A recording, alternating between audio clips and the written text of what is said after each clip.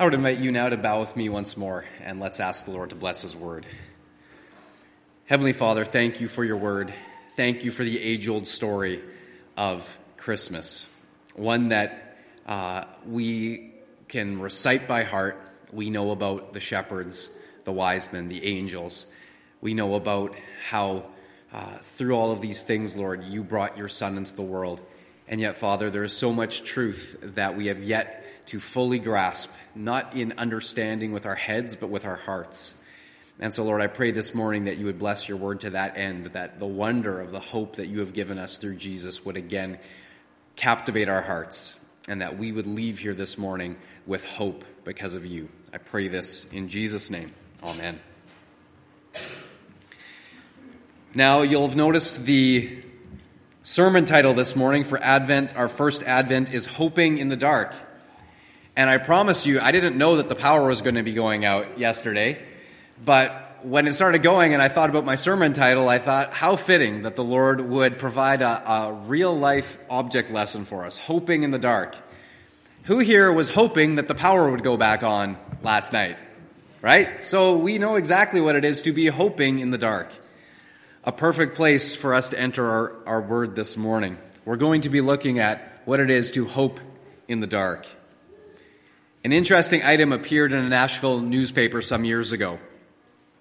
A woman named Hope pulled a man from chilly harbor waters after watching him drive his car off the bank in an apparent suicide attempt.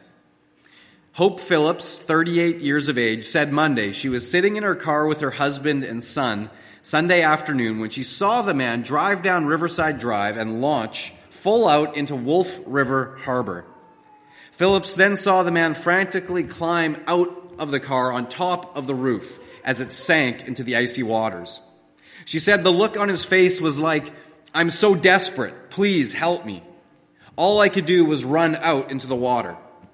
Phillips then swam towards the man who was about 25 feet off the bank, and she used a tree branch to pull him towards the bank. Her husband helped drag him out of the water.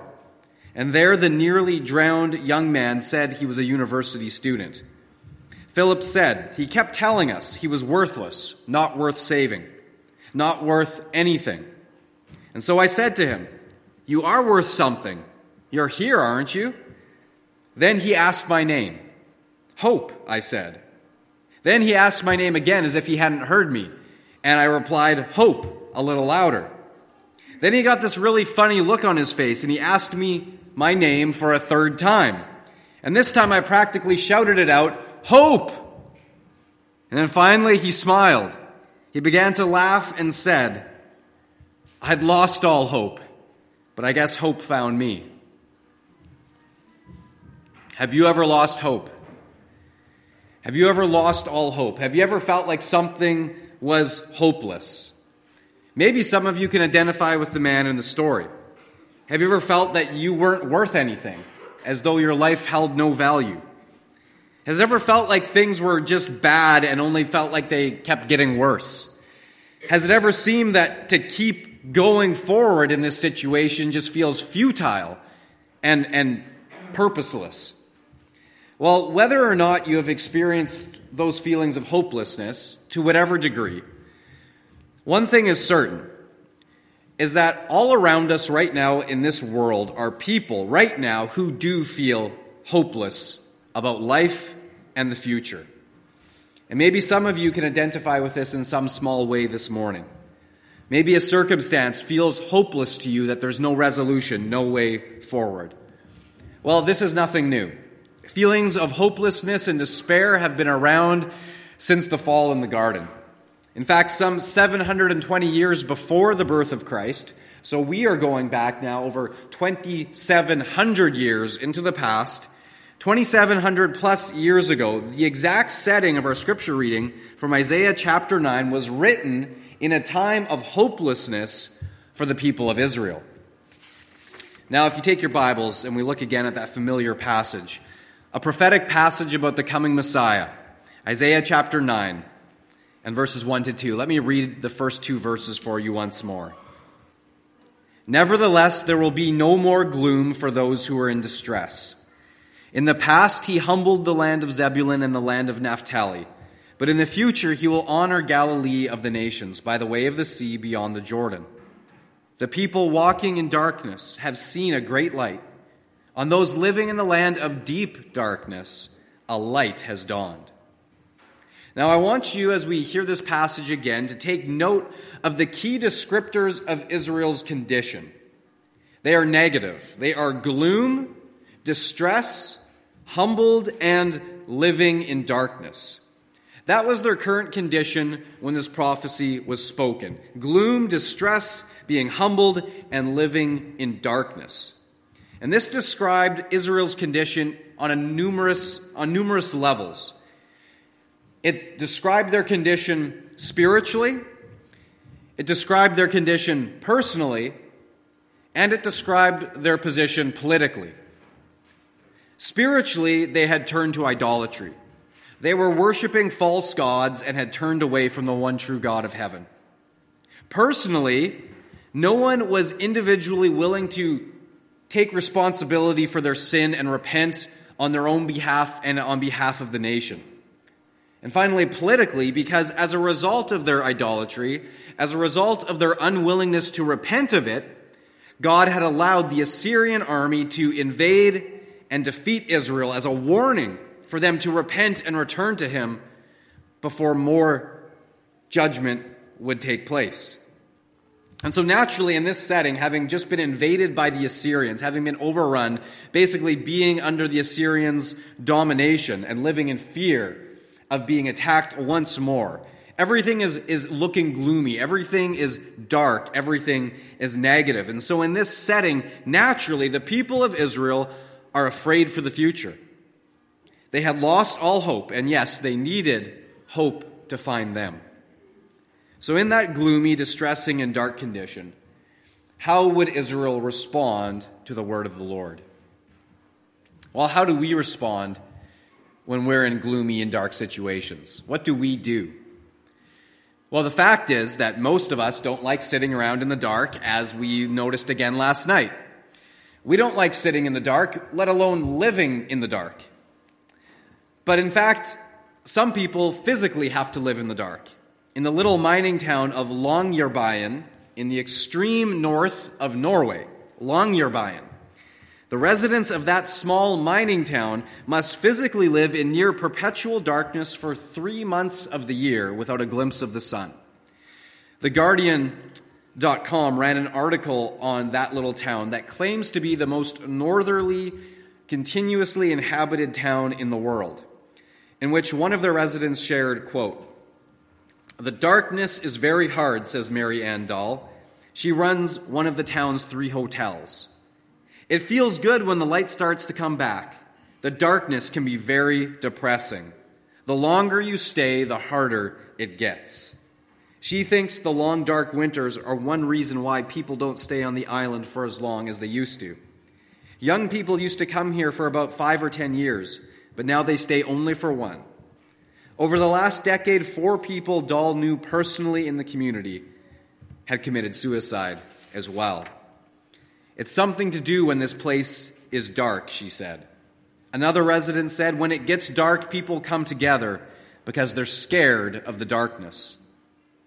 Now, physically, as in this example, darkness, it wears on us. It wears on your mind. It wears on your psyche. We are wired for the light. We need it. We need the sun. We need vitamin D. We need it psychologically and physically. And when it's dark, it wears on us like a heavy blanket. And so as troubling and confusing as physical darkness can be, and even frightening, because at most point of their lives, children are afraid of the dark in some way, shape, or form. My boys need a nightlight. And so when the power went out last night, that was a big deal. We don't like the dark. We're scared of the dark. But how much more is spiritual, personal, and political darkness scary? Well, I believe that a strong argument can be made that we here in Canada, in our nation, we're moving steadily and steadily closer to the conditions of Israel in the day of Isaiah's prophecy. Spiritually, we are continually rejecting the one true God. Not for the gods of Baal or Asherah necessarily, but we are rejecting the one true God for gods of our own making namely ourselves. We've put ourselves as man, as humankind in the place of God, and we've elevated whatever we feel to be true. That is the highest truth. We've done this spiritually, rejecting God. Personally, no one seems to want to take responsibility for their own actions or accept consequences anymore, let alone repent of them and turn to God for forgiveness. And then politically, we see how leaders and courts continue to make decisions that go against God and His Word in favor of things that the Bible clearly calls sinful. So just as ancient Israel desperately needed a word of hope, I believe Canada today needs a word of hope. Well, here it is once more, because incredibly, the same word of hope for ancient Israel is also for us today. Nevertheless, there will be no more gloom for those who are in distress. In the past, He humbled the land of Zebulun and the land of Naphtali, but in the future, He will honor Galilee of the nations by the way of the sea beyond the Jordan. The people walking in darkness have seen a great light. On those living in the land of deep darkness, a light has dawned. Years before this prophecy, shortly after the death of King Solomon, 10 of the tribes of Israel rebelled against their king at that time, and they split off to form the new nation that was called Israel, the kingdom of Israel in the north, while the remaining 2 tribes of Judah and Benjamin in the south became known as the kingdom of Judah. And there was this period where Israel was 2 divided kingdoms, the kingdom of Israel in the north, the kingdom of Judah in the south. Now, of the 12 tribes of Israel, you probably have heard of the ones of Judah and Benjamin, Dan, tribes like that, Levi, the ones that everyone knows of. Who here would have remembered the tribes of Zebulun and Naphtali? Anyone? Even remember that those are 2 of the tribes of Israel? Okay, my mom, she remembers. She's got the 12 memorized. I didn't see many other hands go up. And the reason for that is obvious. They are 2 of the least known of all of the tribes of Israel. Insignificant tribes. No one cared about those 2 tribes. They are rarely mentioned anywhere in the Old Testament, in fact. They were never spoken of as contributing in any important way to the nation or having any important roles. And yet here they are. God mentions them in Isaiah chapter 9, specifically these 2 insignificant tribes by name. Why? Well, let's think about where Jesus lived for a minute. Of course, we all know where Jesus was born, right? That's every Sunday school child knows Jesus was born in Bethlehem. But that's not where He grew up. He grew up at Mary and Joseph's hometown of Nazareth, and that's where He was raised. And Nazareth is in the region of Galilee, which is also mentioned in this prophecy. Now, guess which tribes inhabited the land of Galilee? That's right, Zebulun and Naphtali. Those 2 tribes were given this region of Galilee, and these 2 tribes settled in that region, primarily around the northern area of the Sea of Galilee. And so here, the prophecy comes home with Jesus in the Gospel of Matthew.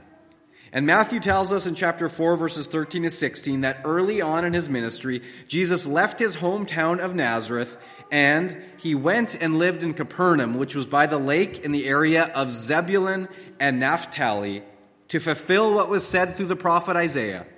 Land of Zebulun and land of Naphtali, the way to the sea along the Jordan, Galilee of the Gentiles, the people living in darkness have seen a great light, and those living in the land of the shadow of death, a light has dawned.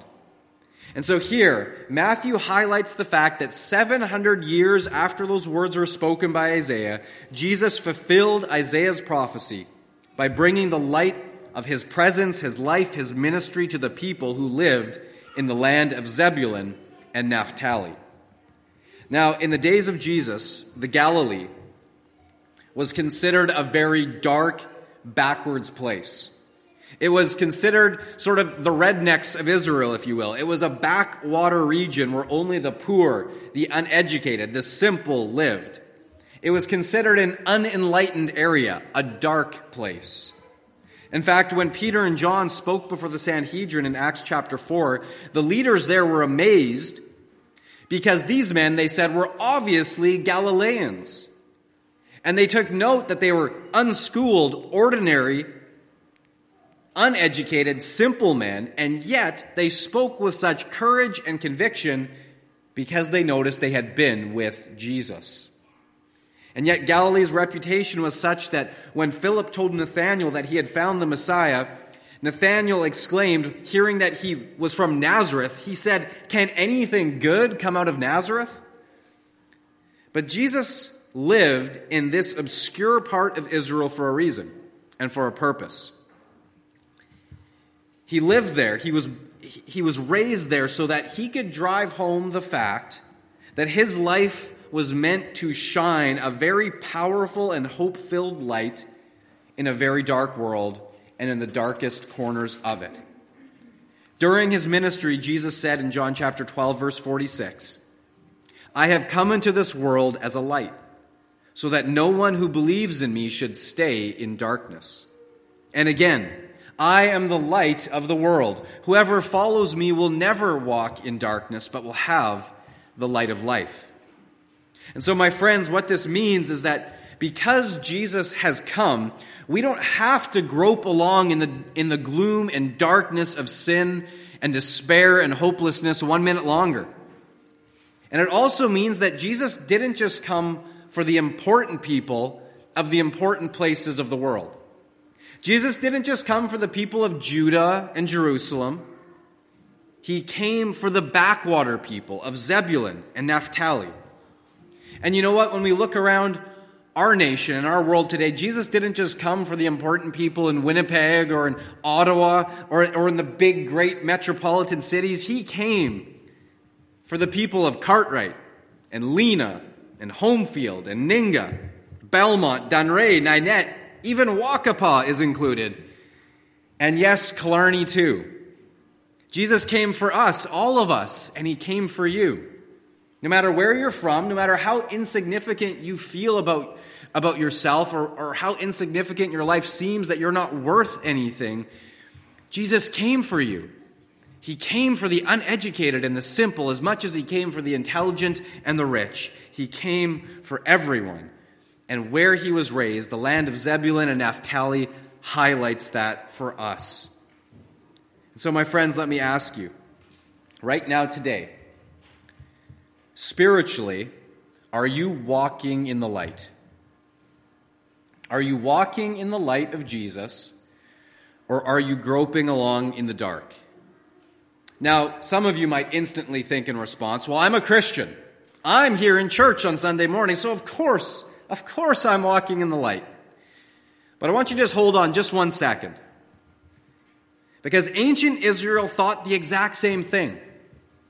Ancient Israel thought, hey, we are God's chosen people. We're the children of Abraham, living in the promised land. We have the law of Moses and the prophets. Of course, we are in the light. But guess what God told them just a few verses later in Isaiah chapter 9, verse 13?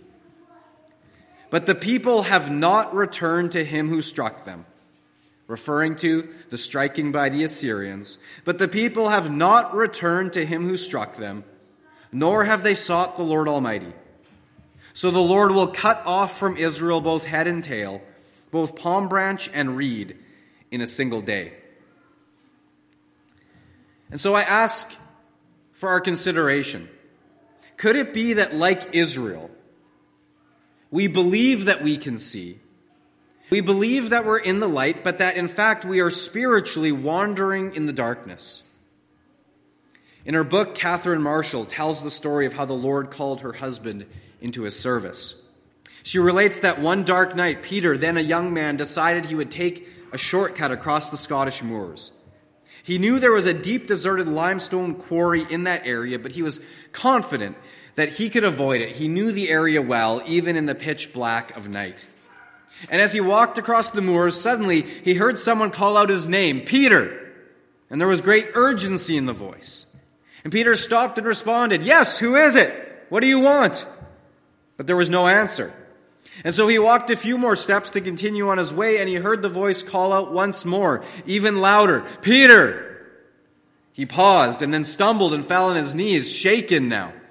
And putting his hand out to catch himself as he fell, he felt nothing but air. And his arms flailed there on the precipice, the very edge of the abandoned stone quarry, which was dozens and dozens of feet below to the rocks. Just one more step, he would have stepped out into thin air and certain death. The voice that called his name in the darkness saved his life. He never knew who called his name. He always believed it was the angel of the Lord. And he gave himself fully to the Lord's service from that day forward. And so too, wandering through life without the light of Jesus' presence to guide us is as equally dangerous as wandering across the Scottish moors in the pitch black with cliffs of an old quarry to wander into. Thankfully, like Peter, if we recognize God's voice calling our name, we too can stop. We too can repent, and we too can turn back to him before it's too late. For look again at what Jesus said. Whoever follows me will never walk in darkness, but will have the light of life. Now those two words, very important in what Jesus said, follows and walk. They are active words, not passive words. He who follows me will never walk in darkness. This is not a passive belief system, my friends. This is an active faith being lived out. You see, faith throughout the Bible is never merely a declaration of words given by the mouth, but actions taken with the feet that matter to Jesus. In 1 John chapter 1, verse 6, this strong warning is given. Listen to this. If we say we have fellowship with him, yet walk in the darkness, we lie and do not practice the truth. So here he's saying, talk the talk, but then walk the walk. Anything less than that is a lie, and we are only deceiving ourselves. Lip service to the Lord is no service at all. To be in the light is to actively, daily follow Jesus and his words in such a way that it actually changes us. Not just a couple of words we say, yes, I believe Jesus is Lord. No, it changes our thinking. It changes our attitudes. It changes our speech. It changes our priorities. It changes our actions. It touches every single aspect of our lives and how we live them. And 1 John chapter 1, verse 7 continues. But if we walk in the light as he is in the light, we have fellowship with one another, and the blood of Jesus, his Son, purifies us from all sin. So my friends, are you walking in the light? Are you walking in the light? Not confessing the light, are you walking in the light, really and truly? Or is there sin that you need to repent of? Is there darkness that you've been harboring? Have gloom and hopelessness and fear of the future, fear of the unknown, has it settled deep down in your heart? Listen again to Isaiah. The people walking in darkness have seen a great light. On those living in the land of deep darkness, a light has dawned. And so, my friends, the good news today is that whatever your current spiritual condition, whatever you've been professing, Jesus wants to shine his light on you. And just as surely as the sun at dawn dispels the darkness of night, when the light of Jesus dawns in our lives, he promises that he will do the same for you and I. And in this we return once more to Longyearbyen, Norway. We're following 3 months of near perpetual darkness. Day by day in late January and February, suddenly the sky starts to glow once more on the horizon. And today the people will bask in the first full day of sun since October. And when that happens, spring's light starts to trumpet itself around the island, coloring the mountains pink, the sea deep azure, and the sky rose green and yellow. And from the hills, it looks like a watercolor come to life. The deep darkness of the 3 long months only makes that long-awaited dawn and that light the more breathtakingly beautiful. My friends, it's the same for us. The darker the night, the brighter the light. And though you may at times have lost hope, or maybe are in it right now, hope is still looking for you. Hope is looking for you, shining its light on you even now, and his name is Jesus. He is the hope of the world. And you know what? He's the only hope we've got. Because without Jesus, what hope is there? But with Jesus, we not only have hope for today, we have hope for eternity, and we have hope for whatever circumstances life throws our way. So turn to Jesus, not just in word, but turn your feet, your heart towards Jesus. Walk with Jesus. Follow him every day. And the light of Jesus will shine on your life in such a way that he says you will never have to take another step in darkness or gloom ever again. And in response to this sort of thing, the Apostle Paul, with his heart filled up with joy of the Lord and with this hope, says in Romans 5, verses 1-2 and verse 5, "Therefore, since we have been justified through faith, we have peace with God through our Lord Jesus Christ, through whom we have gained access by faith into this grace in which we now stand. And so we boast in the hope of the glory of God. And hope does not put us to shame, because God's love has been poured out into our hearts through the Holy Spirit, who has been given to us." So, my friends, are you boasting in the hope of the glory of God today? Has the love of Christ been poured out in your heart by the Holy Spirit? If it has, you have a hope that triumphs over the darkest of circumstances, that we never need to take another step in the dark ever again because of Jesus, the great light, who was given to us. Amen. Lord Jesus, as we hold up you, the hope of the world, your light, may it shine from us in such a way that others would see it, that we would so reflect your glory and your light burning within us by your Holy Spirit, that others would know we have a hope that overcomes even the darkest of circumstances. And so, Lord, may we shine in this world in such a way that others would see that hope which is in us and ask the reason for it, and we would be ready to respond. And Lord, this morning I pray for anyone who has resonated in any way with that feeling of hopelessness, recognizing that in some way, Lord, that they are without hope, that perhaps spiritually, Lord, they have been professing you with their mouth but have not been walking with you, have not been following you actively with their feet, with their lives, with their actions.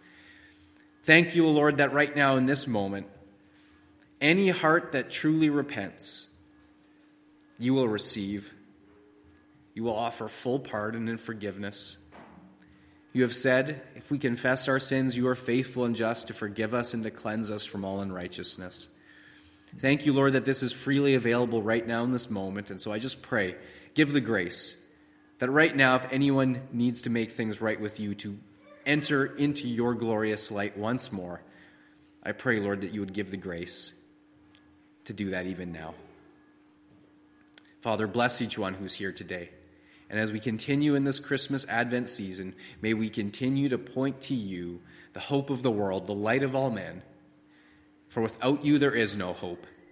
But with you, we have more hope than we possibly know what to do with. Because this hope grows in our hearts day by day. And one day it will burn brightly in glory with you forever. And so fill us with this hope, I pray, and your church for your glory. In Jesus' name, amen.